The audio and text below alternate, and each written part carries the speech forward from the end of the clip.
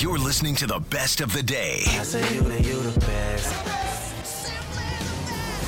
Halford and Brough.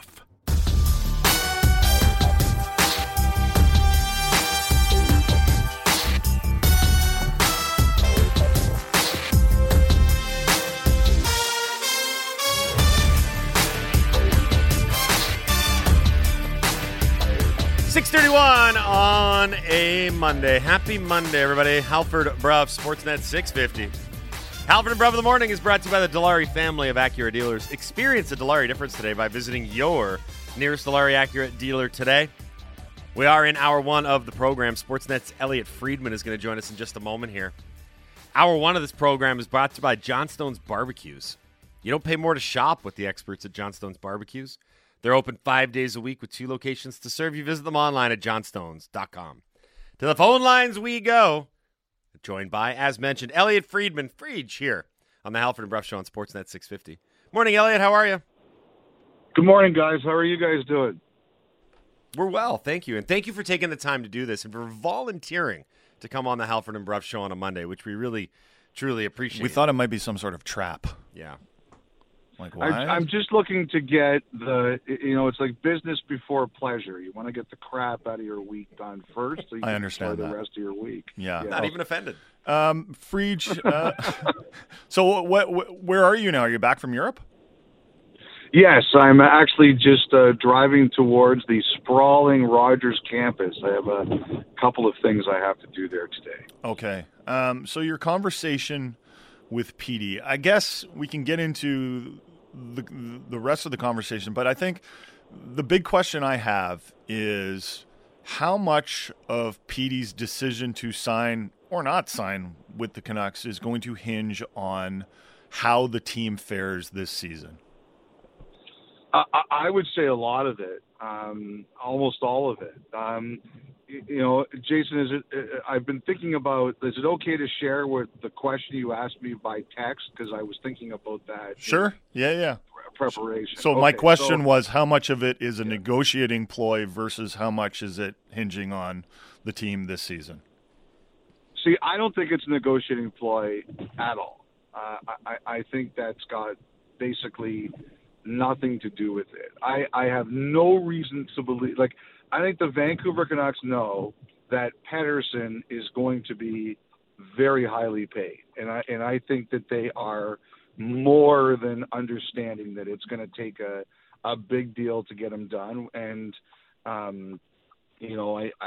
think that I don't think there's any reticence from the Vancouver Canucks to sign him whatsoever. So I don't think that is any part of the equation, and I don't think that any of this is – I think in Nylander's case, there is definitely a gap, and that's a problem. You've got to figure out a way to bridge the gap.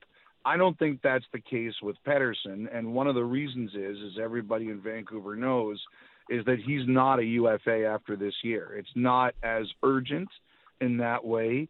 There is time to figure this out. As Pettersson said in the interview, he's not sure yet if he sees his next contract as a long-term or a short-term one. He hasn't even gotten there, really. This is all about how does he feel about the organization. So, everything the organization's done to try to straighten things out and get them into a position to win, I think that he wants to make sure it's going to work. Now, I think it's important to note here that I didn't get any sense at all that he thinks that the plan is terrible. I didn't get any sense at all that he thinks that the people running the Canucks or coaching the Canucks don't know what they're doing. I just think he wants to make sure. And I think it's important to point out, too, that he knows that part of the Canucks having a successful season is him duplicating or exceeding the year he had last year. And he's very serious about it. Like I said in the podcast, on the boat trip, he brought a lunch. And it's a lunch that was prepared for him by a chef. And, he's stronger. He talked about how he looked 2 years ago and how he looks now, and he's still really lean. Like, I don't think he's ever going to be, an angry Bruce Banner, but he understands that there are things he can do to make himself more powerful, and he's committed to that. So, Jason, I do not believe this is a negotiation tactic. I think this is purely about, does he see the plan come to some degree of fruition this year? Well, the reason I wanted to ask you this question was really just confirmation on what we were saying. We did get a bit of pushback from that, saying like, oh, this is just you media guys trying to create a narrative for the season. The Canucks are already going to be under pressure in their first 5 or 10 games to, not bury themselves like they've done the previous 2 seasons. And what, now you're going to put Pettersson's future on top of that too? And my response was, yeah, we are. Because it's a big season for the Canucks, right? How would you describe Petey's personality? Because you've spoken with him in person a few times. Yeah. I think, the one thing I think about him is that I think he really tries to be careful. I think he's, we talked a little bit about this, and I think the piece is going to air. Don't quote me on this, so it's probably bad I'm saying this on the radio, but I think it's airing opening night. Okay. I think that's when the piece is going to air. But, I think that, it's interesting. We talked about, and he talked about how, Tocchet has said he doesn't like talking in front of the group, or he prefers to be quiet. I don't think he has any problem with that description. I think that he's careful. He's really, I think the one thing to understand the most about what he said to me, he doesn't think it's a big deal. Like the fact that he said he wants to wait to see how the season goes. I know everybody in Vancouver worries about it, the fans I'm talking about, but he doesn't think it's a big deal. He thinks it's perfectly reasonable and perfectly normal, and he doesn't think people should get bent out of shape by it. One of the things we talked about is, like I said, he understands why Tocchet said what he did and feels what he does, and he is going to try and move a little bit in that direction, but he's never going to be he's never going to be like, think of your favorite movie character who delivers a big speech, whether it's Tom Cruise, you can't handle the truth. Yeah. Like, he's never going to be that guy. And he wants people to understand that, but I think he's very comfortable in his own skin. He is demanding of himself. He expects a lot of himself, and I get the impression that he thinks true leadership is not what you say, it's what you do. And that's who he is. That was Jack Nicholson that delivered that line. Just oh, for the right. Record, That's sorry.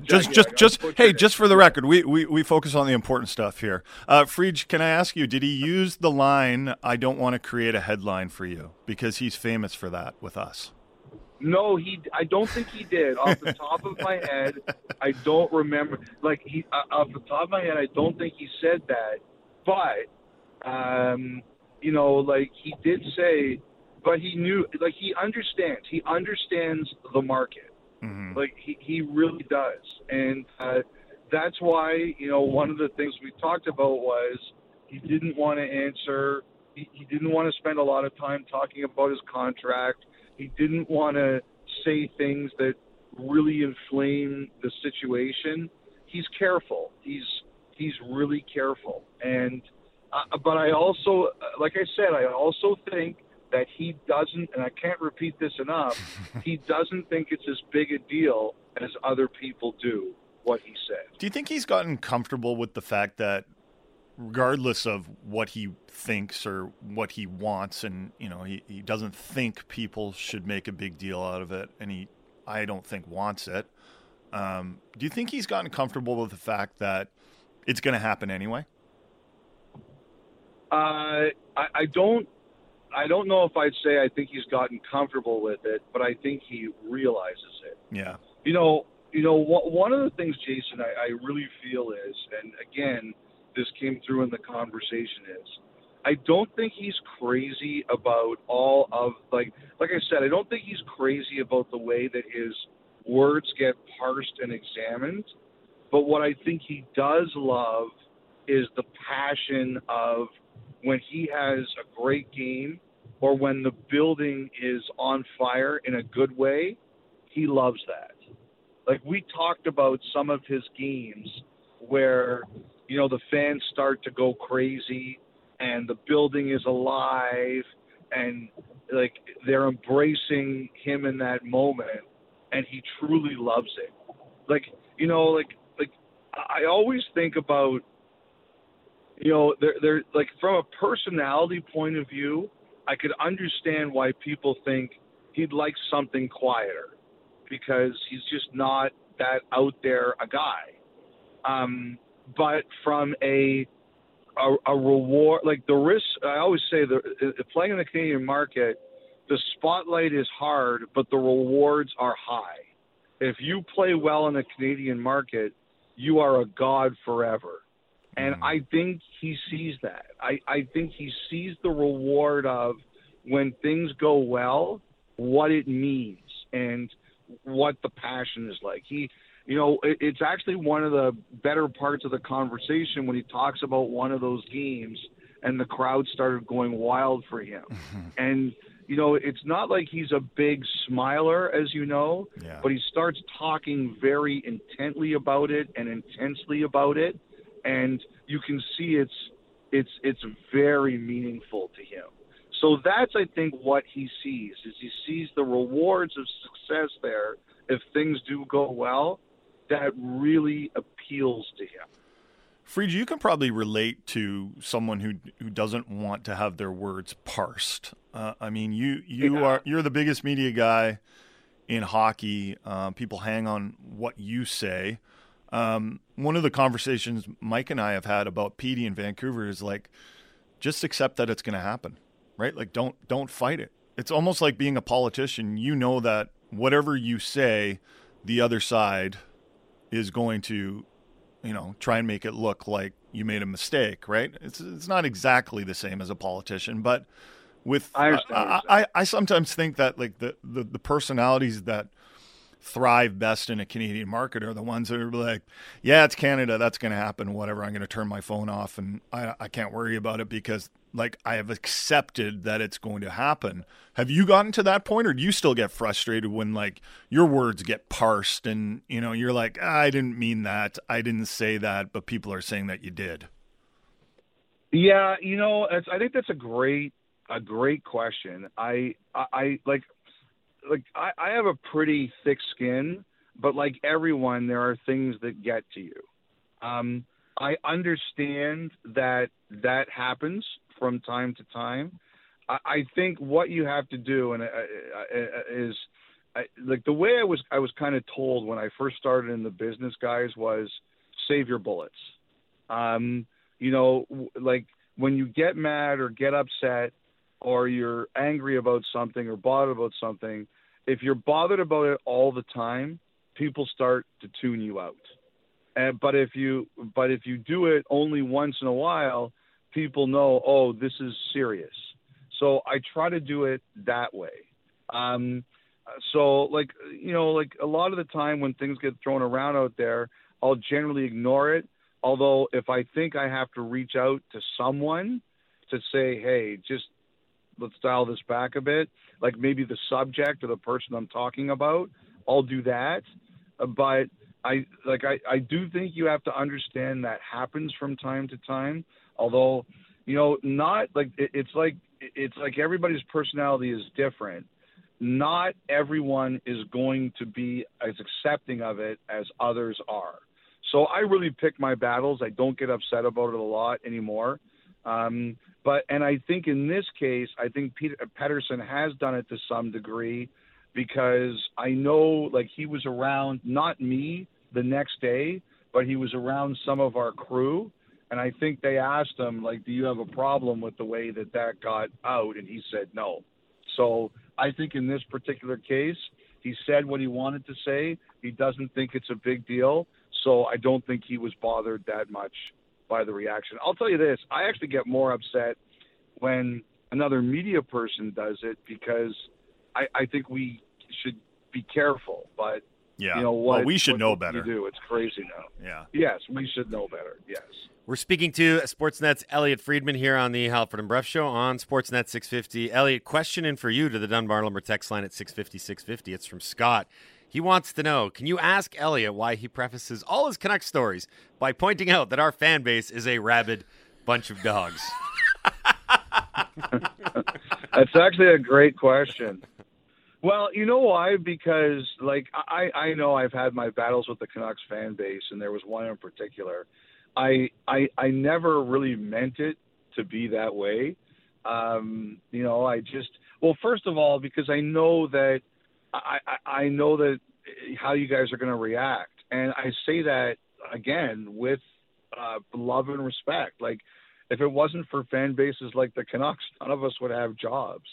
So when I poke fun and say that, I mean it respectfully. But I do think that it's not even a but. I just think that I know I've been around long enough now to know when I put something out, how people are going to react to it. And I know that the most intense reactions, most of the time, come from Vancouver. So that's why I say that. And I say it, like I said, with love and respect. Freege, what is going on with Nylander? Boy, it's I got to tell you, I got a lot of reaction to that interview. It was pretty funny. First of all, I really do think that guy is as chill gets. Like, I wish I was as chill as that guy. He doesn't. What he's bothered by, he doesn't show it. Like, I had people say to me, he gets more aggravated by things than he lets on, which I think is normal. Sure. I don't think anybody would be surprised to say that. But, you know, I think this. I think Toronto made their decision. They had to do what Matthews wanted. You can't, you cannot box yourself into a corner with a 60-goal scorer. You just can't. So they got the best deal out of him that they could. And I think that other than that, I think they've just said, let's wait and see how this year goes. And, with Nylander, I think they had negotiations. I don't think they were ever close. I think, Nylander, like Pettersson, is prepared to wait and see how this goes. But like I said to him in the end, there's been reports he wants $10 million a year. I haven't reported that, but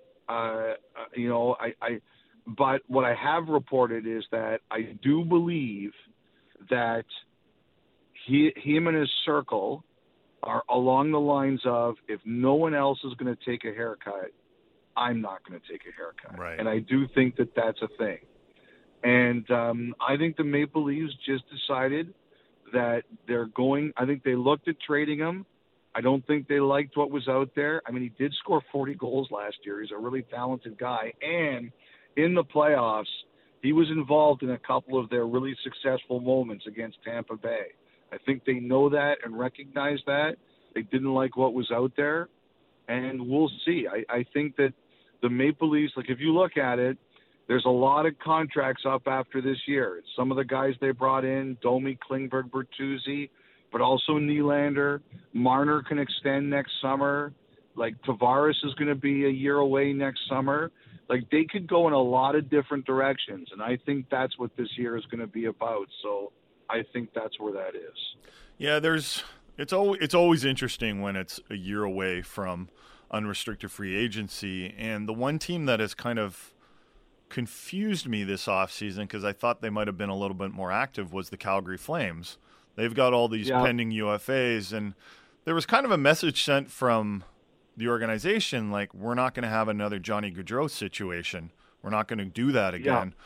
Well, then what's happening to all the guys that are pending UFAs that potentially could be a Johnny Gaudreau situation. Elias Lindholm, Michael Backlund, Noah Hanifin, Nikita Zadorov, I guess to a lesser extent Christopher Tanev, although he's a little bit older. Like, what's going on with those guys? Well, I think that first of all, they said they were going to make two decisions first, and the two decisions first were Hanifin and Lindholm. Now Hanifin has made his decision. He's indicated he's not going to sign with them, and I think his preference is to go to the States. Lindholm, I think they were talking. I think they kind of. I initially thought it was going to be around Horvat's number 8.5. I think now it's going to be higher than that. But I think they were willing to give Lindholm the summer to think about it. So I think that once we get back to camp, I think they talked to Colorado about Backlund. Colorado went out and they got centers. They got Johansson and they got Colton. I think prior to that, they were talking to the Flames about Backlund. I think once they get back, they'll have a better idea on Lindholm. And then I think some of this will start to figure itself out. I think the other thing is, I don't know if you heard the interview with Rasmus Andersson on the pod, and he was really good. I think that one of the things, and I visited with Markstrom in Sweden, and one of the things I think those guys are talking about is forget about last year. Let's just play. Let's show up ready to play. And I think that last year there was a lot of noise, and I think the players are demanding that there be no noise. And so I think Lindholm, once we get back, we kind of figure out where he is and we go from there. Frege, you're the best, bud. Thanks for doing this. We appreciate it. No worries, guys. Have a great last week of official summer, and I know there'll be lots to talk about this season, so I'm sure this isn't going to be the last time. Thanks. Enjoy your corporate day today, Frege. All right, thanks, guys. Thanks. Sportsnet's Elliot Friedman here on the Halford and Brough Show on Sportsnet 650. So we're gonna have to wait a while, I guess, for that PD interview in full. Yeah, I was a little bit surprised that it would come out on day one. Yeah, because it's day one of the season. He suggested. Yeah, because it's August right now. Yeah. And the season starts in October. Yeah. Gotta do some checking on that. Just bear with me. Yeah. You're expecting to draw out these storylines for a very long time. I'm like, they yell at Halford and Brough for talking about this on end. I mean, what are we going to do? We can't even see the whole interview for another month and a half. This is the best of Halford and Brough. Download the full show through Apple, Google, Spotify, or wherever you get your podcasts. You're listening to the best of the day. I say you the best. Halford and Brough.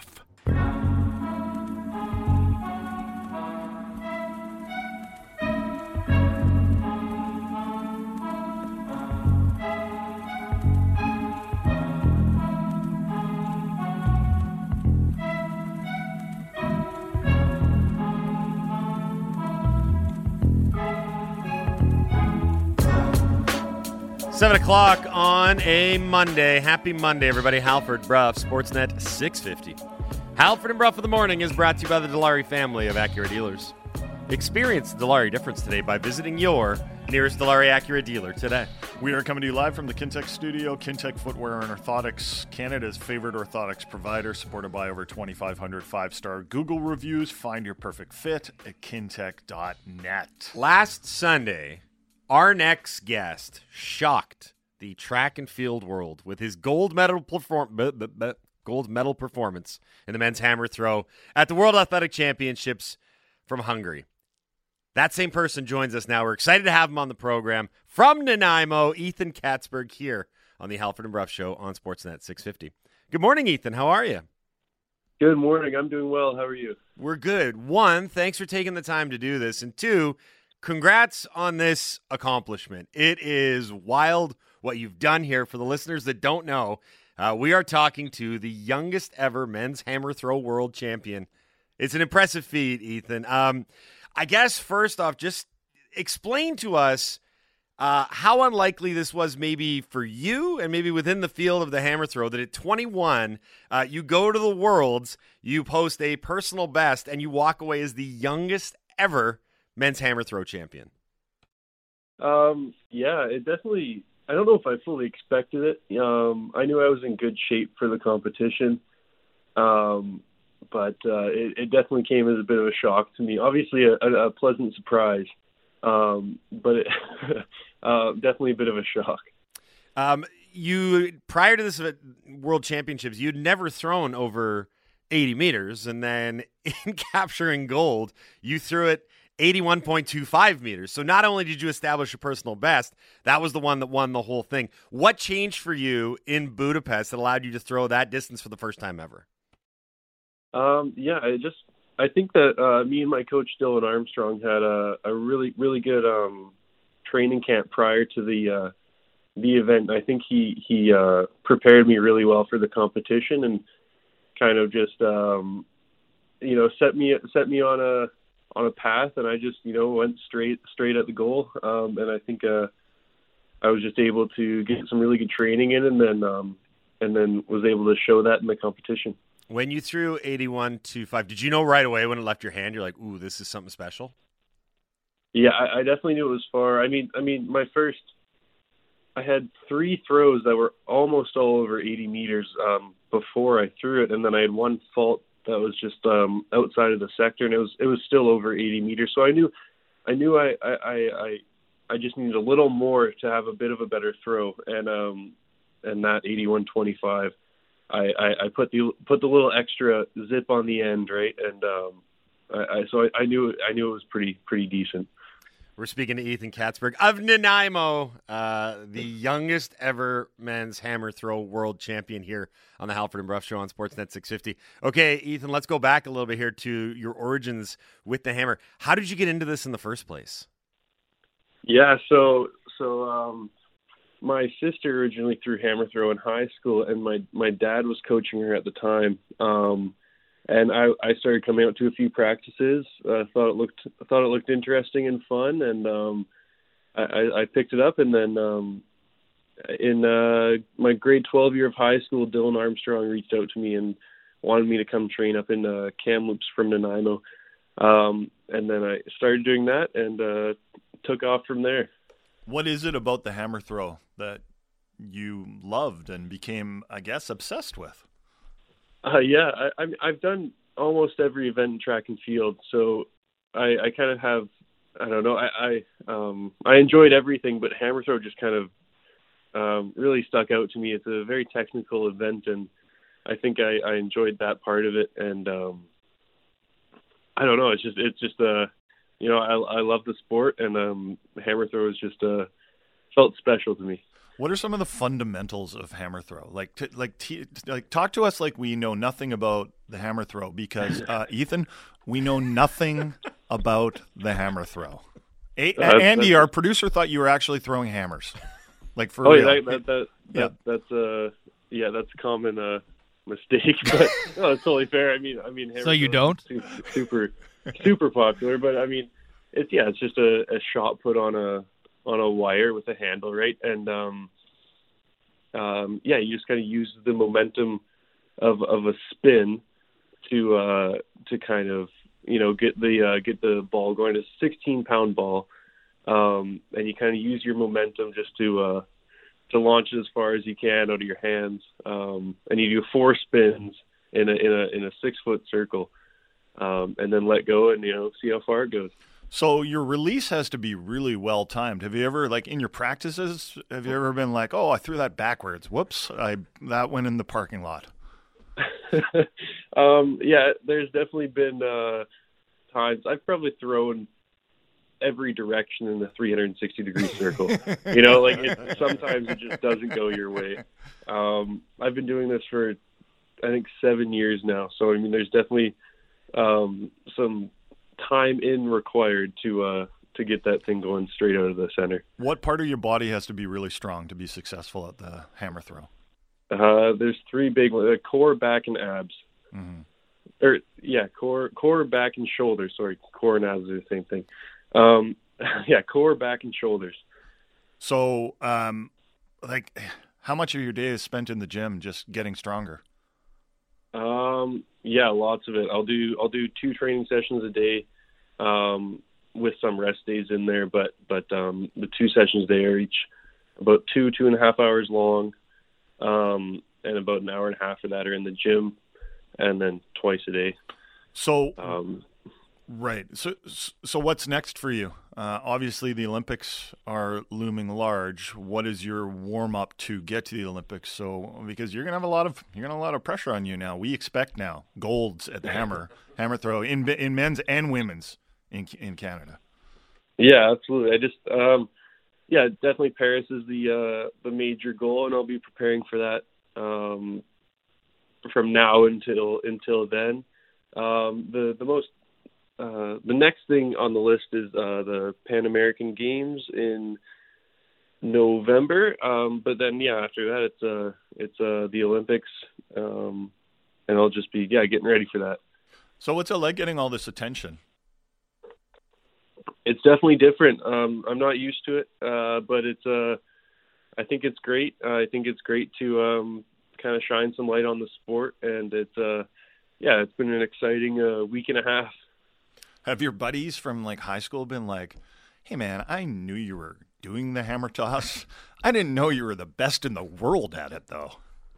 I think they might have been a bit shocked. I think everyone was a little shocked, but that's totally reasonable.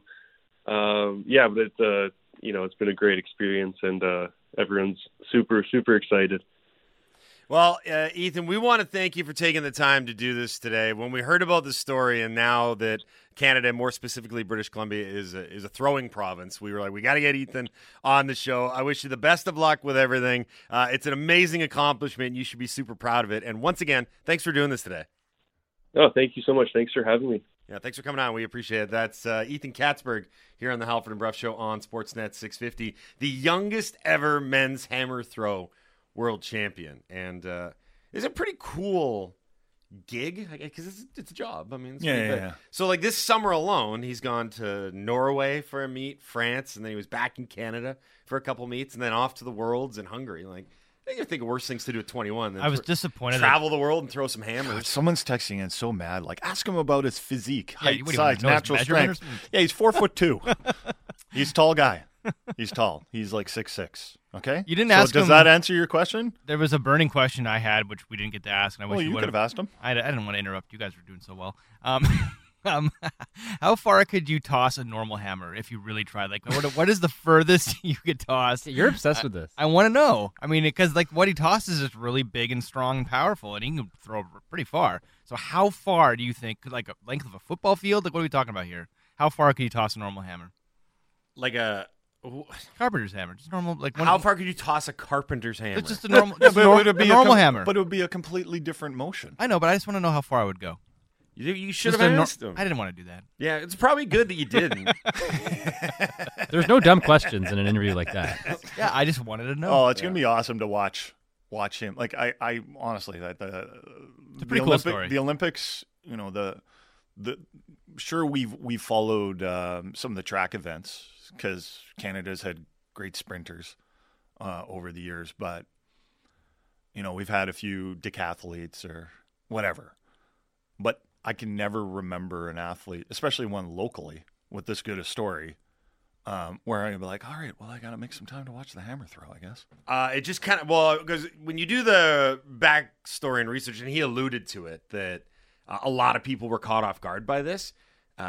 Ethan Katzberg was not expected to go into Hungary and even medal. Yeah. He was looking at, now he did throw a personal best, but they pointed out, you need to break 80 meters basically to be in medal contention with it's funny because the guys that he beat were his sort of I apologize ahead of time for saying this, his hammer heroes.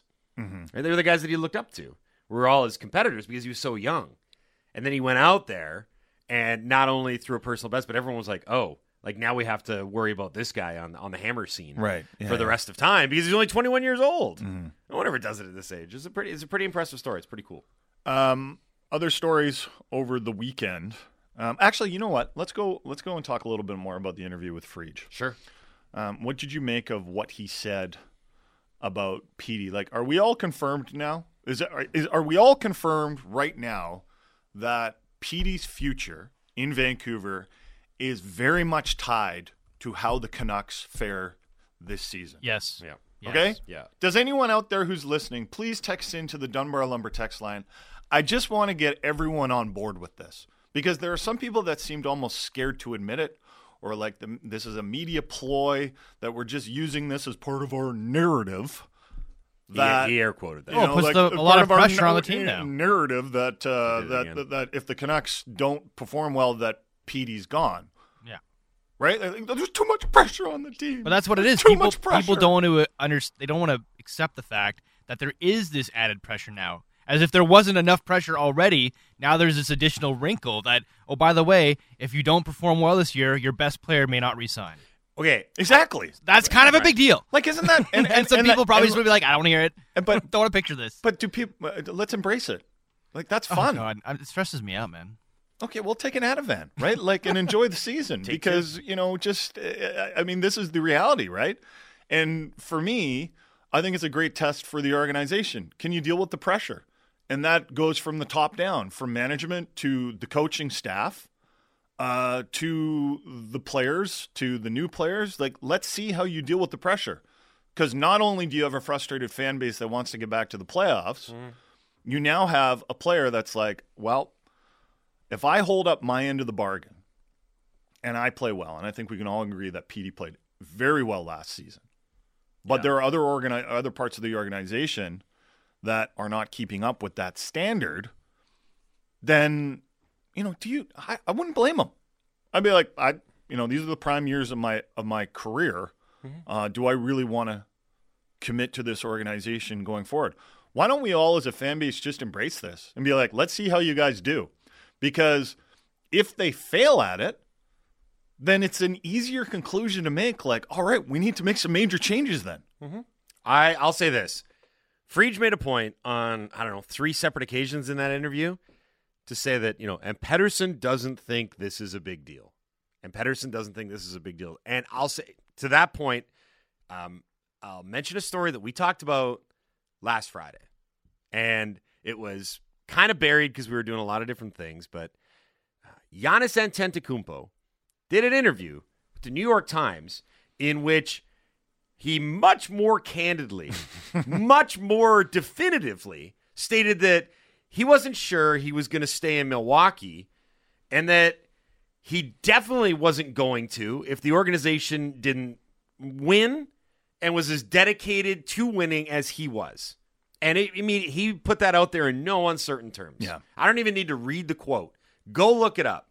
Google Giannis. It's everywhere. And all due respect to Petey, but Giannis is better and more important at basketball than Petey is in the context of the NHL. Giannis is an MVP. He's a champion. That's a big deal. That is a star player.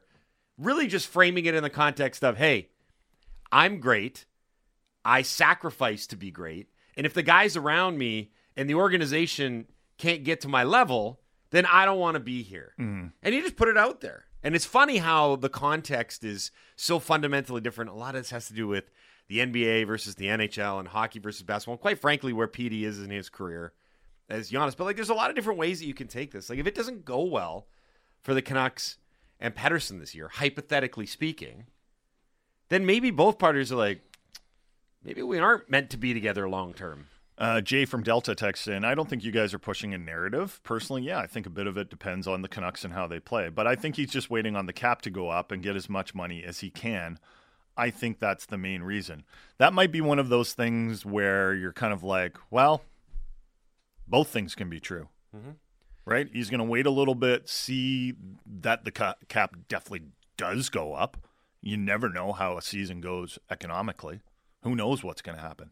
The economy seems a little bit uncertain right now. That's true.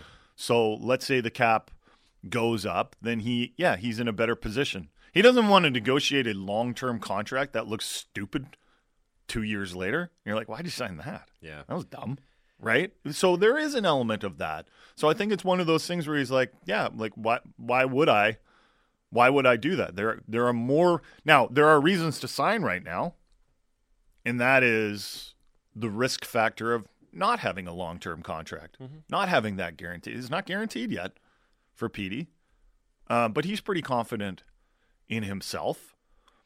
But I just think as a Canucks fan base, just be honest with yourself. The start of the season, and by extension, this season, is going to be really pressure-filled. So embrace the pressure. It's like we can call our little playoffs, right? We don't get real playoffs, but making the playoffs is going to be our little playoffs. Or just having a good season. It honestly might be enough for PD to re-sign if the whole season isn't a disaster, right? Like let's up the bar from disaster to not a disaster. Did you make the playoffs? No, but the season wasn't a disaster. Yeah, but it's going to, I mean, I think the other part of this, and Frege also alluded to this in the interview that you just had with us. By the way, Hour 1 podcast available for download now if you want to hear Frege's hit on Sportsnet 650 with Halford and Brough, Apple, Google, Spotify, whatever, et cetera, et cetera.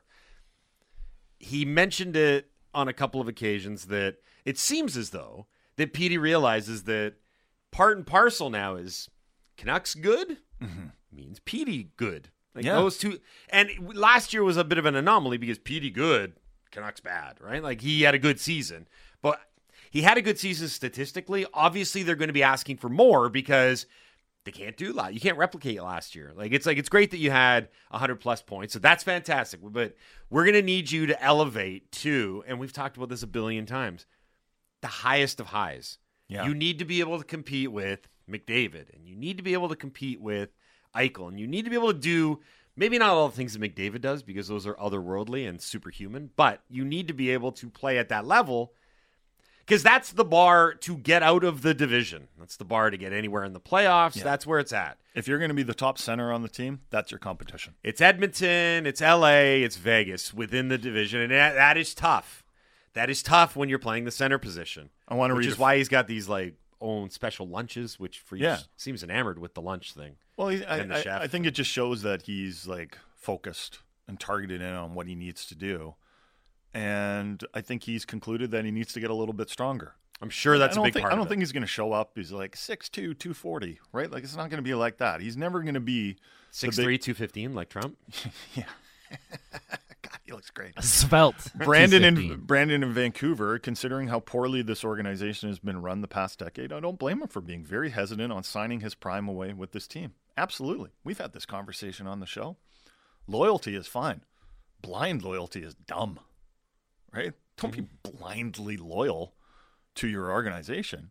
It's a two-way street, especially when fans do. Especially when you're a star player. I love this text, and I'm sorry if you're a loyal listener, but I'm making fun of you. What team has $11 million to sign Petey if he decides to leave Vancouver? Unless they trade him, he might be forced to stay if money is all that matters. Teams will find a way. To open up cap space. He had 100 points last year. For Elias Pettersson. Yeah. They'll be like, you, the Nate Schmidt of the team, you're gone. There's lots of guys like that. They're very, very, very easy to get rid of if you need to get rid of them. But I appreciate you texting in. If you're not paying attention to what Canada is doing at the 2023 FIBA World Cup, reverse that. Start paying attention. I'll give you the primer. In the opening game, they blew out France, one of the top teams in the world. Beat them by 30 points. In their second game, Canada blew out Lebanon. They are now 2-0 in the group. They have advanced to the next round. And with a win against Latvia on Tuesday, they'll go a perfect 3-0 in the group, win the group, and carry that over to the next round. So start paying attention to this. For more on Team Canada from the World Cup, Sportsnet's Arash Madani joins us now on the Halford and Brough Show on Sportsnet 650. Good morning, Arash. How are you? Good evening from Jakarta. 10 o'clock local time here, guys. How is Jakarta? Jakarta is wild. A lot of traffic, a lot of heat, a lot of humidity, a lot of scooters, a lot of motorcycles, a lot of street food, and a lot of basketball fans.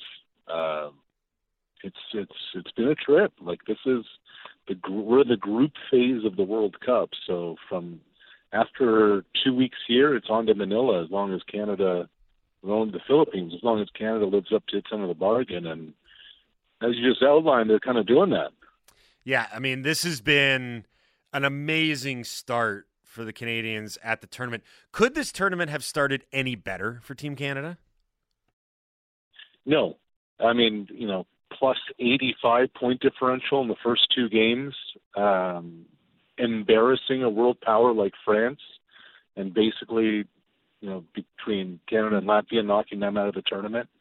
They're relatively healthy. Lou Dort's a little banged up, didn't play yesterday and didn't do a whole lot of practice today, but they look good. They look really good. And I think the biggest takeaway from all of this, guys, is that all the ghosts of Team Canada past feel like they're going to get exorcised over the next few days. Like this is not your older sister's Team Canada. This is not your parents' Team Canada. This is a different national team altogether.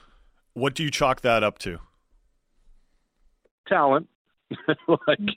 We're better than we've ever been. Like it's the best national team our country's ever produced. I mean, there's no other way of putting it. Nobody thinks about Shai Gilgeous-Alexander as a superstar. I think there are a lot of Canadians who have no idea who he is. He's all first-team NBA. He's literally a top 5 player in the world. There's only been one other Canadian who's been a first-team All-NBA. You guys know who that is. The dude from Victoria with the long hair. Yeah. Went to Santa Clara. Mm-hmm. So, you have him. You have R.J. Barrett, who's really finding his way in the NBA with the Knicks, first-round pick. Yeah, I can go through the roster. But the other thing is, these dudes came up together. Dylan Brooks, who is a villain in the NBA, does all the little things, all the little details, hounding players on defense. And the point that Shai made today was, he said, ultimately we just all want to win. And he said when it comes down to that, you do certain things to try and accomplish that goal. And I said, what are those things? And he basically said, what you'd expect, just doing things for each other, sacrificing on and off the court. So when you have buy-in, when you have dudes who care about one another, when you have dudes who are willing to put the team ahead of themselves, and when you have a whole pile of talent, it's a pretty good formula. I do want to ask one thing about Shai Gilgeous-Alexander, though. All due respect to Luka Doncic, but is Shai the best player in this tournament? No. I'm not going there. But it's a photo finish at the line. How about that? No, fair the enough. Jump ball possession arrow still goes to the Slovenian. Now Shai's close. So here's my greedy question: could Canada win this thing? Yes. Yeah. They're right there with the States. Like this, LeBron's not here, Steph's not here.